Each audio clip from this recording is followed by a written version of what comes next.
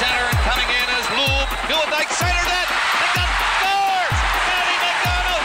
And over at that Flame bench, there's all kinds of excitement going on there. And he's stopped by Markstrom from point-blank range.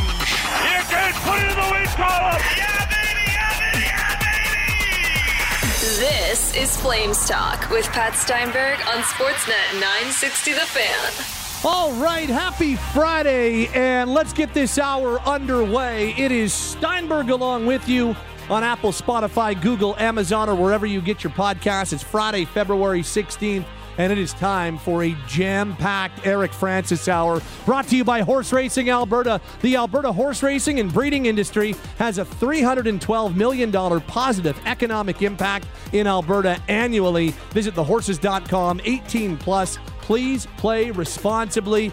Back in Calgary after a very entertaining road trip. Eric Francis of Sportsnet and Sportsnet.ca joins us for the next hour here on Flames Talk. Geez, Eric, I don't know if we have anything to talk about. We'll muddle our way through, but I don't know if there's much that we can come up to talk about today. Hey, it's a pretty quiet time around the Calgary Flames. It's a pretty rare time in the organization's history where they're basically front and center in the National Hockey League. Isn't it crazy? I really believe that's the case, and I can tell you from even talking to just my editor in Toronto, I mean, they're like, we can't get enough Calgary Flames stuff. It's just going off the charts. Everybody's interested.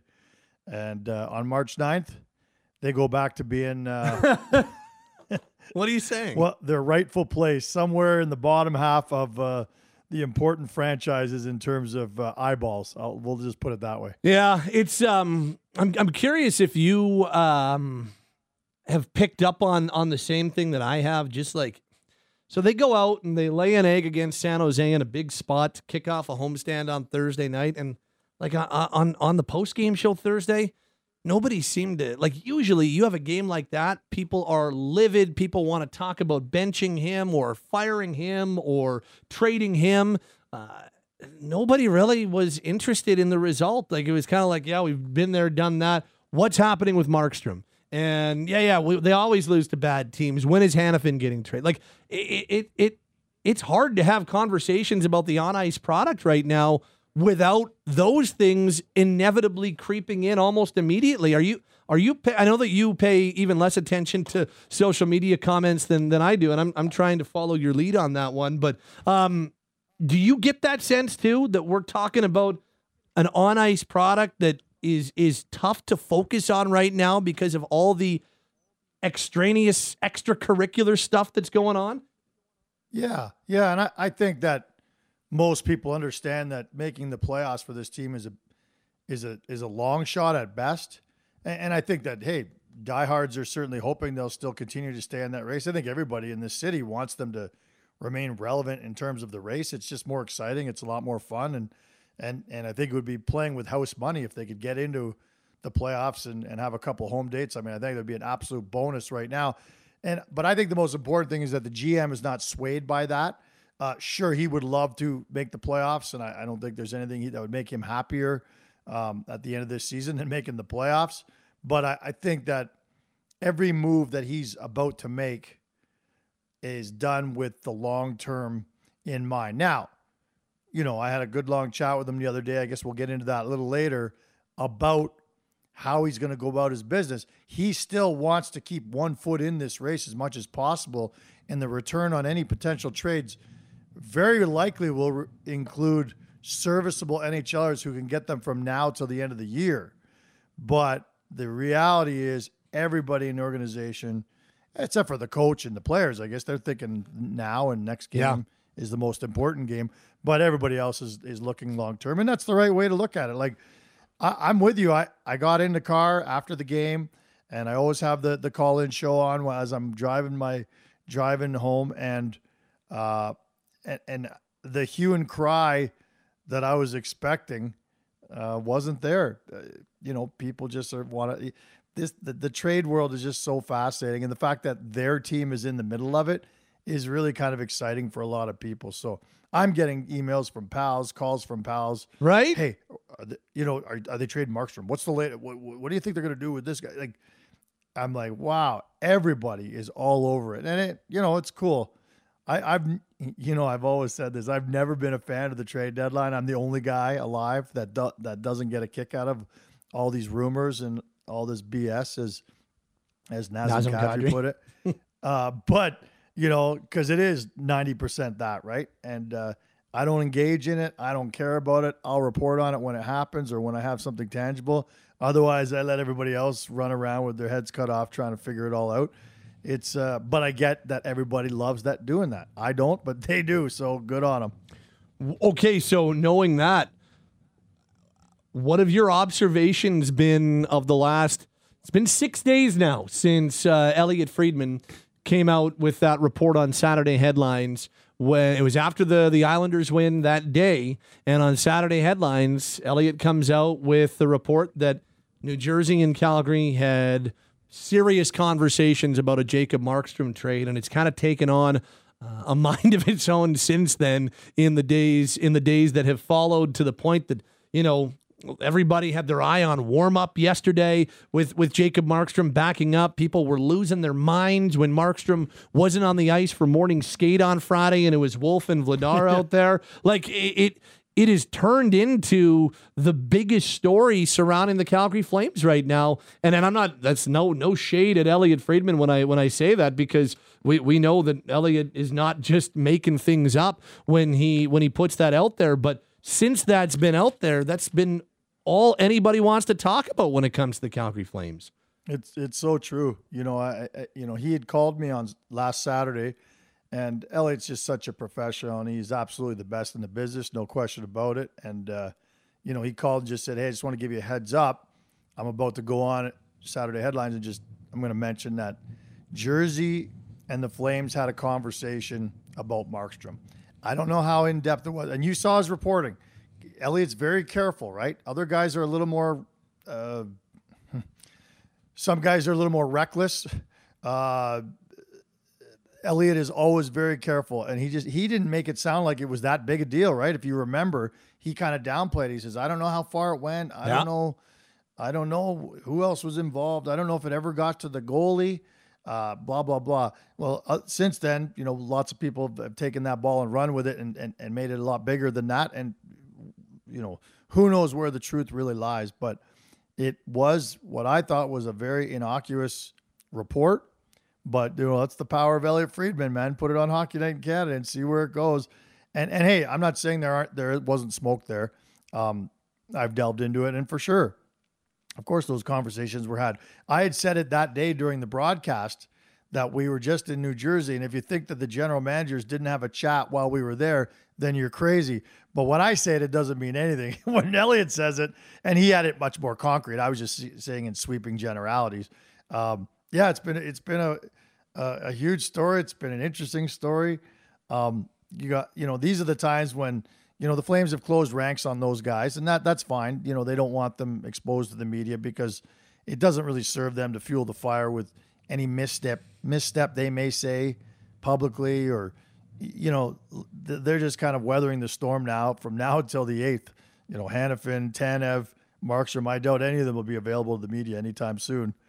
And that's, but wouldn't we all love to hear from, in particular, Markstrom? Hey, did it ever get to you? Yep. Did they ask you if you wanted to go to New Jersey? Because let's be honest, when Markstrom did that interview with me a week and a half ago, and I asked him about the situation, he basically, reading between the lines, you and I both agreed that he had said, "You know what? I'm open. If they want to talk to me, then let's have a conversation," as opposed to just shutting it down and saying, "I've got a no move clause. Don't bother me with this crap." He was open to it. That's how you and I both interpreted his interview with me. And listen, if someone came, if I was in Markstrom's shoes and someone came to me and said, "You have a chance to go to New Jersey," that's a pretty damn good team. That's a goaltender away from being a really, really good team. Now, it may be too late for them to make the playoffs this year. I don't know. I haven't looked at the standings over the last couple of days, but I think we all see they're trending in the right direction. That would be a very, very palatable situation. You're living near Manhattan, and the organization's in a good way. And as opposed to here, where you see and hear that several key pieces are on their way out. So I have no doubt that Markstrom would be in favor of this move if it got to him. If it didn't get done, it's because the package that Jersey offered wasn't good enough or wasn't quite what the Flames were looking for. So that's the way I interpret everything. That's from the conversations I've had with people. That's probably the way it played out. And we'll just wait and see for the next report from Elliott tomorrow night. That's right. Tomorrow's Saturday. The whole Markstrom discourse, Eric, is just fascinating to me because I'm quite confident in my belief that I don't think that Jacob is super keen on, with 2 years left on his contract, being a part of a big time pivot if he has the choice.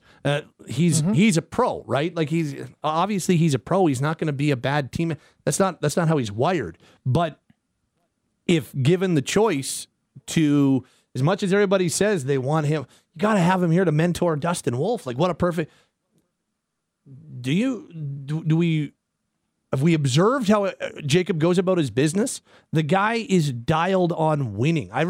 He gets named a Vezina Trophy finalist. You ask him about it in the middle of the playoffs, he just answers with 2 words or whatever, however many words it would be. Would he say, "Yeah, I'm thinking about tomorrow's game." Like this guy is, since Mika Kiprasov, I can't remember a Flames goaltender that was so steely focused on one thing and cared about one thing, and that is wins and wins only. It's that competitive nature in Jacob is one of the things that I have appreciated most about him since before he was a Flame. It's why I was such a huge advocate of them going and chasing him leading up to October of 2021, and eventually they signed him to that deal. So if he's got the choice of being on a team that can compete now closer than the Flames are to competing now, of course he's going to be. It's nothing against Calgary, but this guy wants to win. He's 34 years old. He's got 2 years left on his contract. He knows that the window is closing on his career, and the opportunities for him to play in a West or Eastern Conference final or play for a Stanley Cup, those opportunities are dwindling as time goes along. So that's the pushback I've continued to have on anybody who said, well, no, they've got to keep Jacob Markstrom. Well, what if Jacob's beliefs don't necessarily align with where the Flames are going right now? And that's one of those things that I think needs to be taken into account with him, with Tanev, even with Hanifin, as we move through a lot of these conversations. I also think it's to the point where it's personal, and I don't mean between, he's not mad at Craig Conroy or the organization, but just think about the bodies that are about to be moved out and the body that was just moved out. Elias Lindholm was one of his best friends his whole life. Yep. He's gone. We all knew that was coming, but he's gone. So the reality's sunk in now. He's about to lose one of the best defensive pairings in the National Hockey League. A guy who he felt so strongly about that he depicted his dental work on his mask. This is a guy who'll block a shot with his face to save his buddy Markstrom. So I can see why the desire to stay here under these circumstances lessens every day. And I think he was quite content to spend the next 2 years here and finish his contract out until, all this talk that it's going to be time for a significant retool and you're in a situation where it's now about to hit home in a big, big way. Moving forward without those two guys, those two warriors in front of you, that really lessens the appeal. And I also think that what's happened over the last 3-4 days, this tempest in a teapot that known as the Calgary Flames, all these rumors surrounding Jacob, I don't think he's enjoying this as much either. I wouldn't be surprised if over the last several days he looked at his wife and said, like, let's get out of here. This is taking a real turn. I don't want this. I want something else. Let's go. And so, I am of the belief too that it's, Jacob's agent is now kind of trying to help that situation along too. Yep.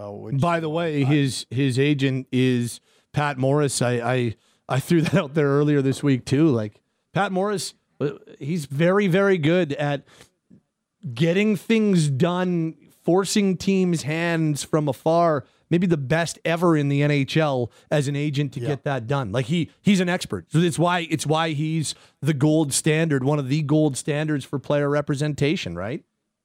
Yeah.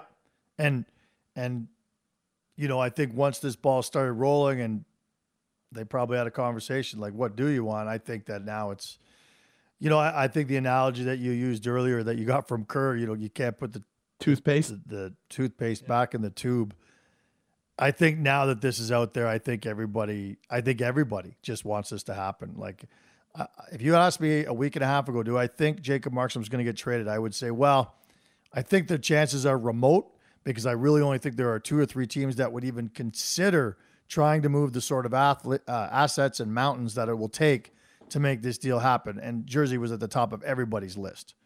And then now that this report's come out, I would say to you, I would be very, very surprised if this deal isn't done by March 8th. As a matter of fact, I think it'd be done within the week. But I've said all along, you and I have had this discussion, I still think this is what's best for the Calgary Flames, I think, is that this deal this happens in the summer when I think you can deal with so many other teams that lost in the first and second round and figured out, geez, we were a stud goalie away from really doing some damage. Mm-hmm. Let's finally address the situation.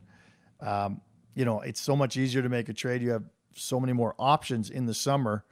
But there's also the desperation factor right now. And somebody will lose a goalie between now and March 8th. Some big shot goalie could get injured, and that could even heighten the sweeten the pot for the Calgary Flames. So now that they've started down this road, I think I'd be surprised at this point they don't finish it before March 8th. But that wasn't the way I felt 2 or 3 weeks ago. Well, and is that partially because this story has taken on the life of its own that it has? Like that to me is another really interesting part of this.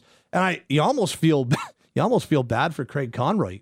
I know for a fact that Craig Conroy's not leaking this stuff. They're trying their very best to keep this stuff under wraps. You know how hard it is to get a return text from anybody with the Flames right now. We've both talked about that, right? Like they are in lockdown mode. They're trying to, for good reason. It does them no good to be leaking and to have stuff being thrown around from their end right now. So for Craig Conroy, he's doing his best to keep this stuff under wraps, and they're not leaking this stuff out there. And yet this Jacob Markstrom story takes on a life of its own. And if you're Craig, it's kind of like, is it even possible to dial this thing back, to reel it back in? It feels like that's a difficult thing to do now. Yeah, especially if he's already gone to Jacob. If, I'm assuming he has. I don't know where that's at. But with all this noise, it would be incumbent upon you as a GM to address this with the player and say, hey, listen, here's exactly where we're at. Where are you at? Yeah. Right? They have to have had that conversation. There's no question they have.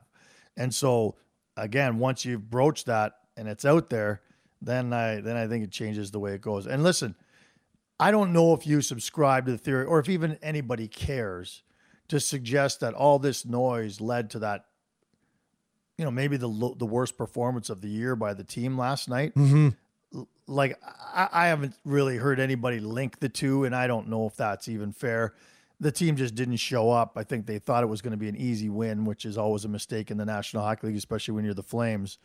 The compete level of this team is rarely in question, and that is one thing I will stand by. Like, they didn't show up last night, they didn't compete, but that's a one-off to me. That only happens. Well, how many times they play Chicago and San Jose every year? That's how many times it seems to happen every year to the Calgary Flames. So, again, I don't think it has to do with all this, but I do think it's a very interesting coincidence that the only reason we're having this conversation about Markstrom is because they have their goalie of the future in the organization and they want to make room for him at some point really, really soon. So they give the ball to Dustin Wolf last night, and I'm not blaming it on him, but that wasn't the performance he would have liked. Mm-hmm.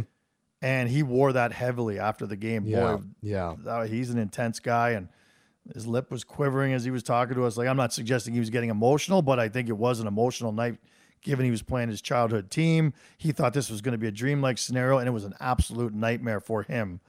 And that's pretty rare territory for him to be lit up. But there he was, and he's won 1 out of his 5 starts this year with the Calgary Flames. His good. I am not suggesting for 1/2 second this guy can't make that final step into the NHL that a lot of people said he could never make. I think everybody in the hockey world believes that he probably, given a full year, I think people do believe he can make that step.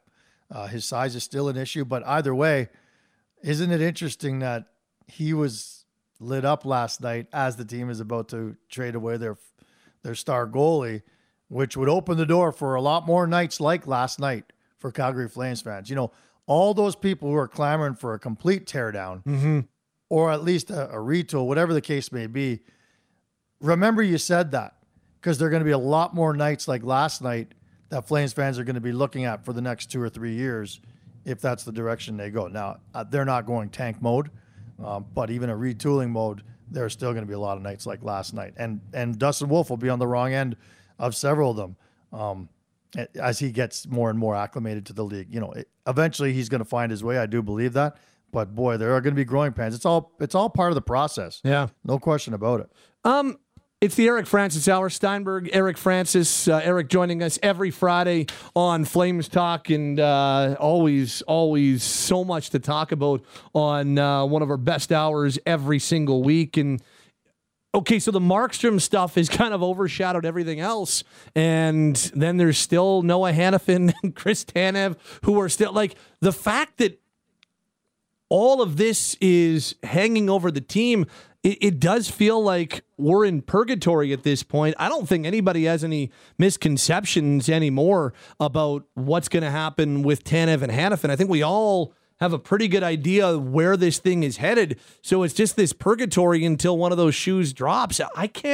I can't remember feeling quite like this covering the team. Now you've got some years on me. You've got a couple decades in terms of covering this team. That's not to age you, but just, you're the established vet on the beat at this point. And I've been doing this for about 15 years.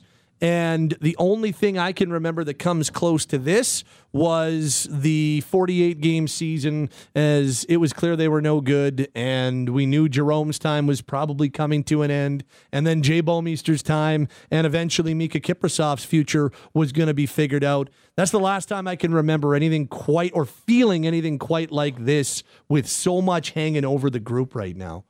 Yeah, that would have been the comparison I would have made. When you're just sitting there waiting for it to happen, you don't know where they're going, exactly when, but they're going, and so it's a similar feeling for sure. I think people could feel a whole lot better about this trade deadline than that one.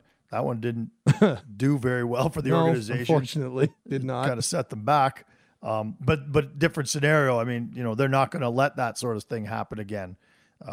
Conroy watched that whole thing. He had a front row seat. He saw how that was mishandled, and in the Jerome situation and all that. But so they're getting out ahead of that. That's part of that. Now, how much ahead of that do you want to get? Like, I know that probably the number 2 talking point in the city right now, beside Markstrom, is should they or shouldn't they be sitting Chris Tanev before he takes a puck to the face again? Yeah. I know that. That's the kind of purgatory they're in right now. They know they can get a second round pick from probably a dozen teams in the league for Chris Tanev. It's what else can they get for him that they keep wondering about. And I think they're waiting for that first rounder to come around. And as soon as somebody offers up a first rounder, man, he'd be scratched for the very next practice and game right away. Yep. And everybody can breathe a sigh of relief and find out with clarity what his future is. So, and then on the Hanifin front, no news is bad news, I guess, if you're somebody who was hoping he was going to sign here.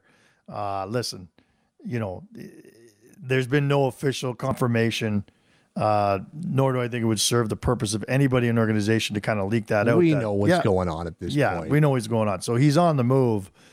Of the 3, though, it's amazing to me that, there's the one who we've heard the least of in terms of teams interested. And maybe it's just because it's only been however many of days since the team got finality on it and is now starting to move on it and shop him around. I don't know.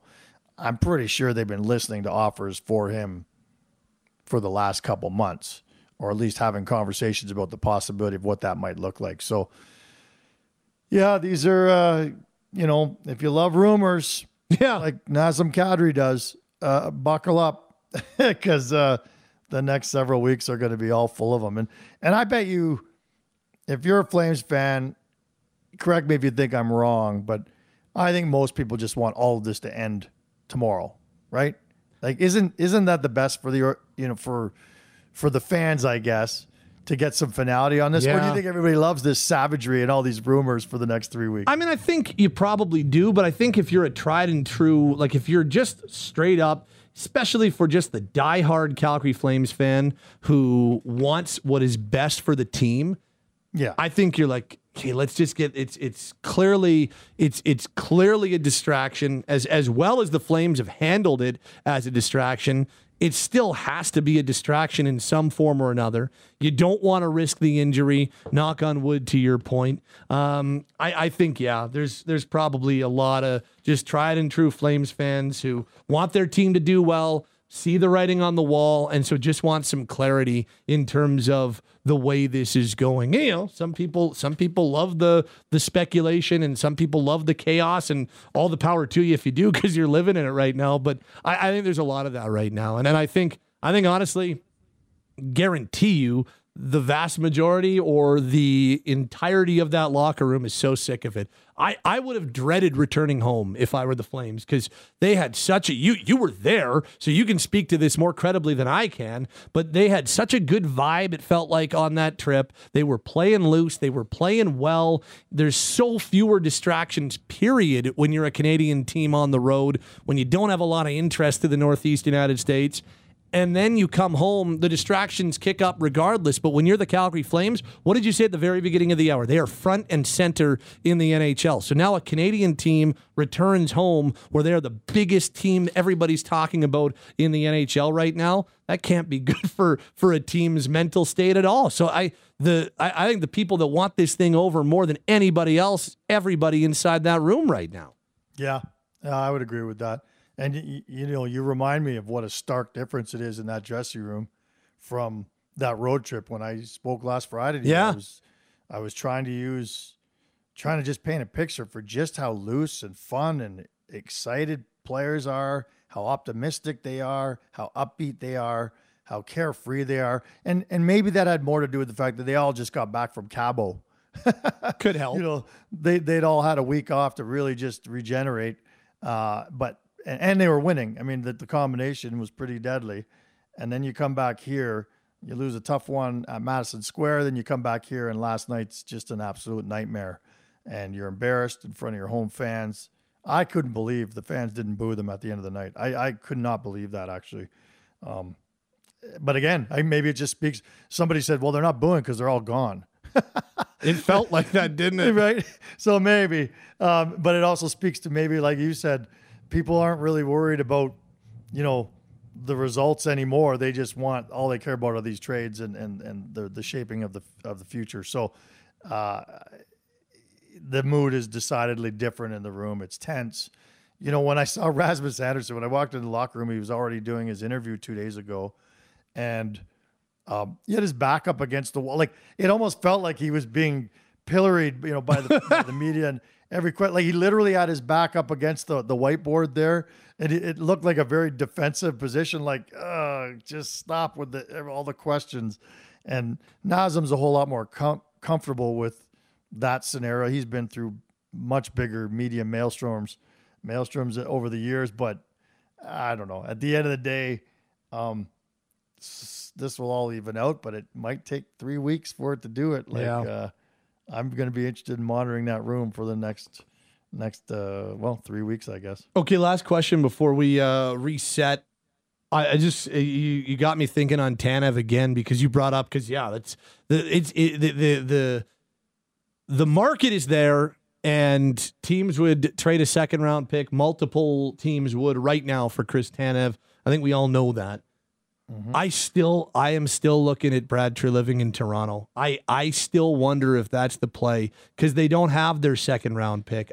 If I'm Craig Conroy, can I wait out Brad Treliving just a little bit longer and say, you need this guy? I know you don't want to give up that first round pick, but do you want to give up that first round pick? Like, here's Chris. He wants to go there. Like, he's a Toronto guy.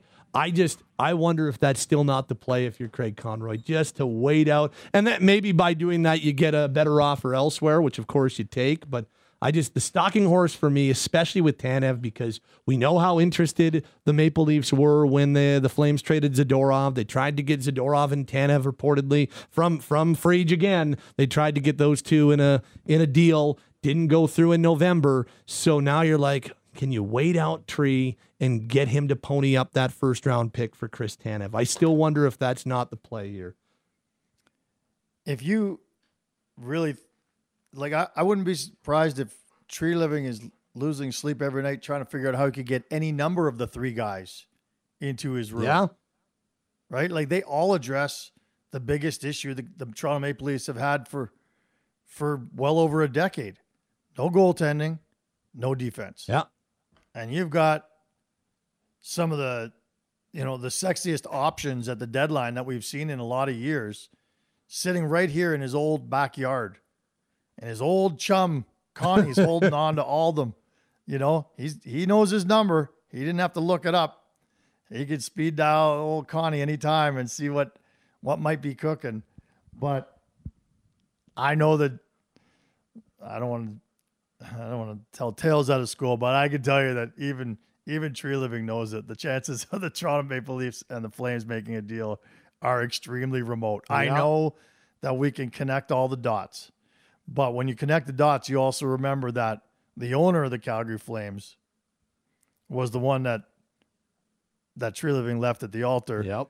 When his contract was up. And I'm not saying there's bad blood there. I'm just saying, the other thing is, if I'm a GM, I generally am avoiding trying to make a trade with the Toronto Maple Leafs ever. A, because Tree Living's a pirate. He wins a lot of his trades. But B, do you really want to help out the team that gets the most media coverage in the world? And if indeed you get fleeced, you're going to be reminded of it for the rest of your career. And maybe you even help the Toronto Maple Leafs, win a round, which doesn't happen very often. Like, then you've turned Tree Living into a saint. So it would be so hard. Now, I did hear a very interesting conversation. Sam Cosentino was on with Bourne. Kipper and Bourne. Yeah. Kipper and Bourne today. And he was just breaking down the draft. And I'm not a draft expert. We leave that to Vixie and Piker and these guys. But apparently, up until about 20 or 21, first 20 or 21 picks, there's a big drop off after that. In terms of tiers, you often hear these experts talk about that. Mm-hmm. And he was saying that most experts kind of look somewhere between 20 and 22 or 23. Then there's quite a drop off from like a real great player to, a real second or third tier first rounder. And the Leafs are going to be right in and around there. So when the Leafs are looking at, the one first rounder they've got left for next year, they're going to be in that spot where they may be in that drop-off zone or they may still get a quality guy. Like, I think that's important information for every team and every fan to know, if the Leafs, if they don't feel like they're going to get that quality top-tier guy, then they may be a little freer with that pick. So anyway, we're getting into the weeds on that, but yes, Toronto will forever be connecting dots with Calgary for no other reason on top of all the ones I just gave you. The fact that the Toronto media are going to continue to pump it up like crazy. Yep. So be prepared to hear more and more of that. I do think you are bang on when you suggest that it might be a little harder for there might need to be a little bit more of a premium paid for the Flames to consummate a deal with the Maple Leafs. I think that I'm in full agreement with you on that one. He is Eric Francis. It's Pat Steinberg along with you. The Eric Francis Hour is underway. And hey, Francis did some work on the road last week, and we got to dive into some of that work as we continue along. The Eric Francis Hour brought to you by our great friends at Horse Racing Alberta. The Alberta horse racing and breeding industry cares for their horses, employs Albertans, and contributes to the economy. Visit thehorses.com. 18 plus. Please play responsibly.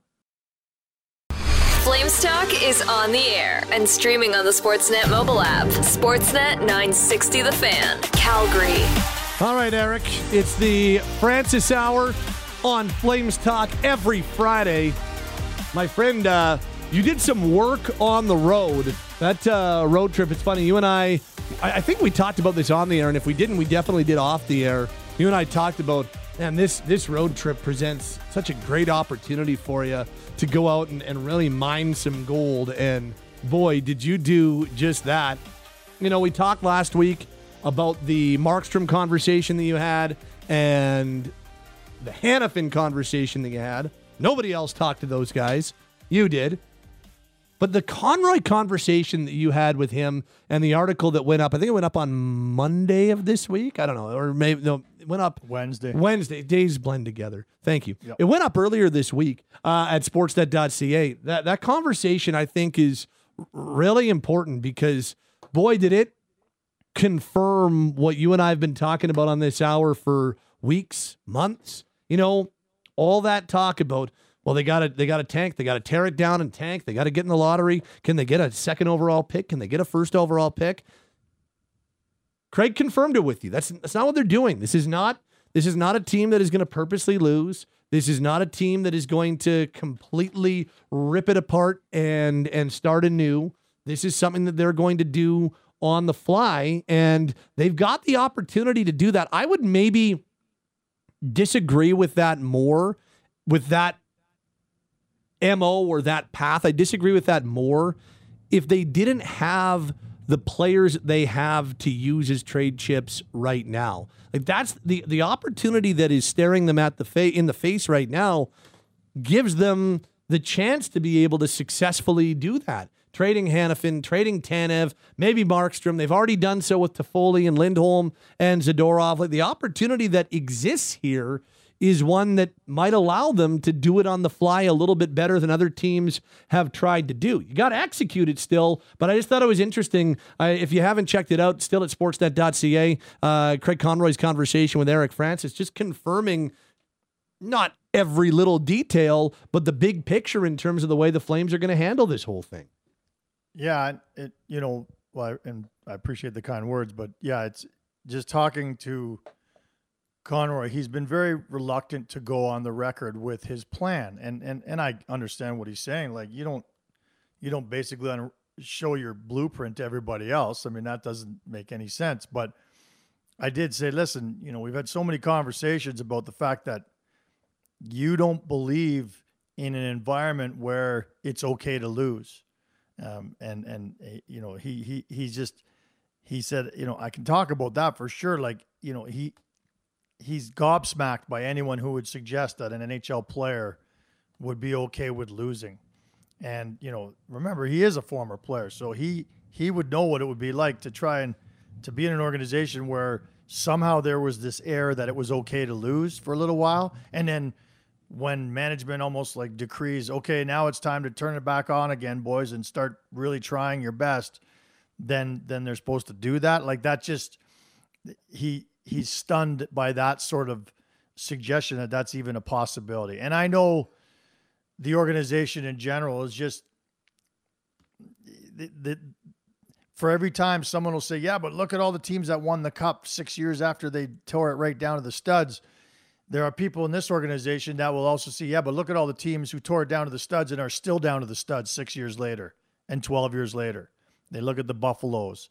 They look at the Oilers. And the Oilers might seem like a bad example right now, but for how long have they been trying to pick it back up from the bottom? The Ottawas. You know, we could go around the league and just say, well, that worked, that didn't, that worked. They're on their third try to try and tear it down, and that's not working.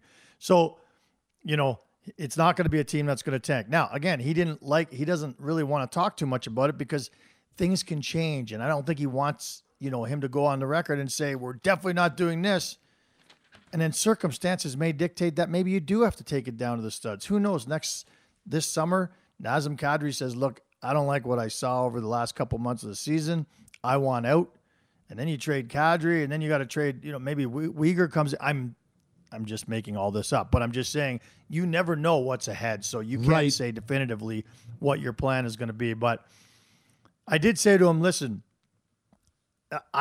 there are going to be people who say that you suggesting that you could still try to remain competitive or somewhat competitive while also retooling and rebuilding for the future with all these draft picks and prospects. And there are going to be people who are going to say, well, that's exactly what the Flames have done for 30 years. And that we're just going to be stuck in purgatory where we get a terrible draft pick every year and we miss the playoffs. And he said he vehemently disagreed with the people who suggest that. He said, like, we have left room for younger players. We said we were going to do that. And look what we've found. Connor Zary, Martin Pospisil, Matt Coronado to a lesser degree. You know, they've seen Solovyov, they've seen Kuznetsov. We're going to see more. And he says, like, the reason why a Connor Zary and a Pospisil are thriving and really doing, you know, shocking people is because they're in a very positive, competitive environment.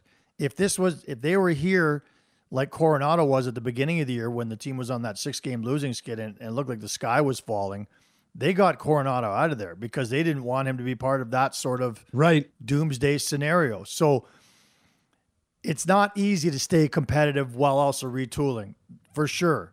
But that's the way this organization thinks that they can go and wants to go. And so for every trade you're going to see for the next little while, don't be surprised if you see a guy come back who's a serviceable NHL player for the next year or two. Look at Kuzmenko and look at Sharon Govich. They're two of the most exciting players in the organization. They're on your quote-unquote top line, and they're both UFAs at the end of next year and probably not here. Potentially they'll be here. If they thrive, then maybe they want to stay. But my point is they are going to get them from A to B probably, and that's what you're going to see a little bit more of. So retooling on the fly is the way it's going to be.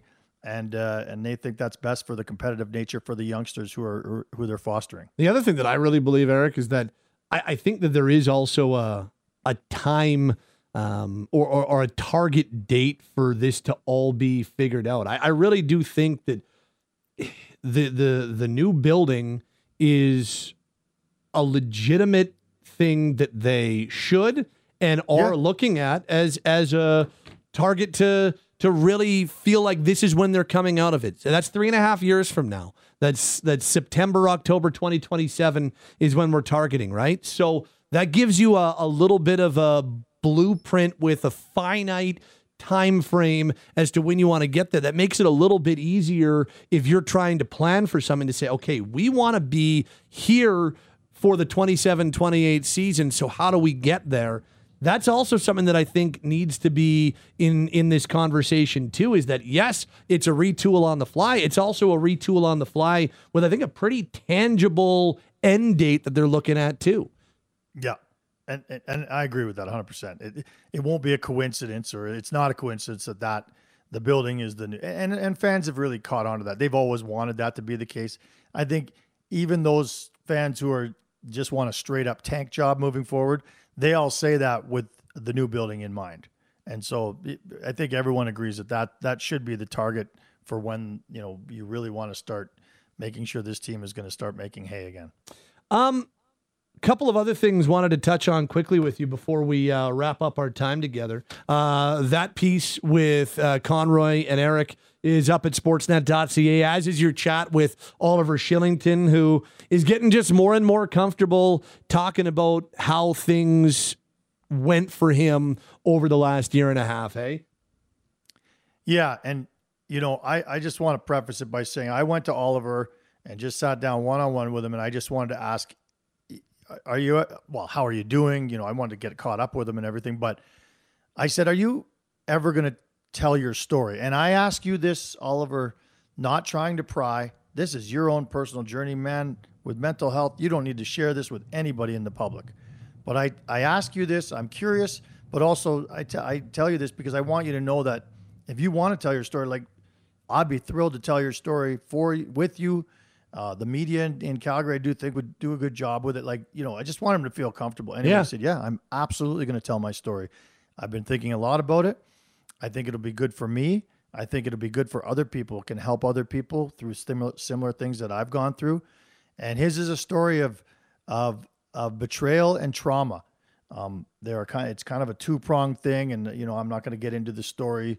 That's his story to tell. But, you know, he did allude to the fact there was a big betrayal and he felt lost. He said he didn't trust anybody in the world. And of course, we know he went on record when he first came back saying there was a time he didn't think he'd ever get back to the NHL. Yep. But the thing is, he said, with trauma, is you can't hide behind it. And I'm actually looking at the quotes right now. He says, you can't take a pill for it. You can't just think it'll disappear. You have to accept what's happened and understand that you have to live with it the rest of your life, and that's okay. And that's kind of what he's been dealing with the most over the last year and a half. And I applaud him. I will support him any way I can. Man, I'm surprised that he thinks it'll be best for him to tell this story. I think that's great. And what a story it's going to be when or if we do hear it, because it obviously was a significant, a significant setback. All the things he dealt with over the last year and a half, he missed a year and a half of his career. The last thing I'll say about Oliver is, he's an unrestricted free agent this year, but you don't see him lumped into the same conversations that we're having about guys who are out the door. Listen, this organization stuck with him through the whole thing, and they were incredible. I know, dating back to Brad Treliving, the way they handled him has just been magnificent. And this organization deserves a ton of kudos for the way they handled the mental health side of this thing. And this is, this is a guy who I think will never forget that. Yep. And let's just say that I don't think it'll be surprising if you hear about him signing a new deal to stay with the Calgary Flames. I'm not sure when that news or that they'll consummate it, but I don't think anybody needs to worry about losing an asset like Oliver Shillington on the open market at the end of the year. I'm pretty sure they're going to bridge that gap. No, I've heard for quite some time that there's just a significant amount of gratitude from the Shillington side in terms of how this was all handled the entire way through. And I hear the exact same things you do, that, it's just the gratitude that went a long way. This isn't a guy who's then going to go and try to nickel and dime them in unrestricted free agency. I'm with you 100% there. Would you have, to wrap up our time together, would you have claimed Matthew Phillips on waivers? He was claimed by the Pittsburgh Penguins, who moved into a tie with the Calgary Flames after they made the claim. Yep. And I'm fascinated to find out. Someday I'm going to find out whether the Flames put in a claim for him or not. That is a fascinating debate. Would I have done it? Yeah. If I were the Calgary Flames, I would have put in a claim. You love this player. You tried to sign him last summer. You didn't get that chance. You have him on a platter here for just the end of the year. And at the very, very least, you play him here in the NHL till the rest of the year. You really get that sample size you wanted last year when the coach wouldn't play him. And then if it doesn't work out, he spends the spring helping the AHL team through the playoffs. And I just think that I don't want to say it's a no-brainer, but was I fascinated to see if or who would claim him, or if the Flames would be in there. And we don't know if they did put in a bid. The Pittsburgh Penguins were just a rung ahead of them on the standings. Yep. So we may never find out, but man, I'm going to dig hard to try and find that one out. Right? Would you have done it? Would you have signed him? Yeah, I would have. I would have claimed him. Again, even just from an American League standpoint, if you could have snuck him through waivers, I probably would have seen if I could give that a try, and or keep him on the NHL roster, give him some playing time, and see if you can't, I don't want to say right the wrong, but maybe rectify how you didn't love the way it ended. I would have Finish the journey. Finish the journey. That's a perfect way of putting it. Yeah. Our journey is done on this Friday. I'm sad now. Me too. See you on Saturday. Good stuff, pal, as always. I love our chats, man. We'll see you at the rink tomorrow. He's Eric Francis. My name is Pat Steinberg. That wraps us up on the Eric Francis Hour, brought to you by Horse Racing Alberta. The Alberta horse racing and breeding industry has a $312 million positive economic impact in Alberta annually. Visit thehorses.com. 18 plus. Please play responsibly.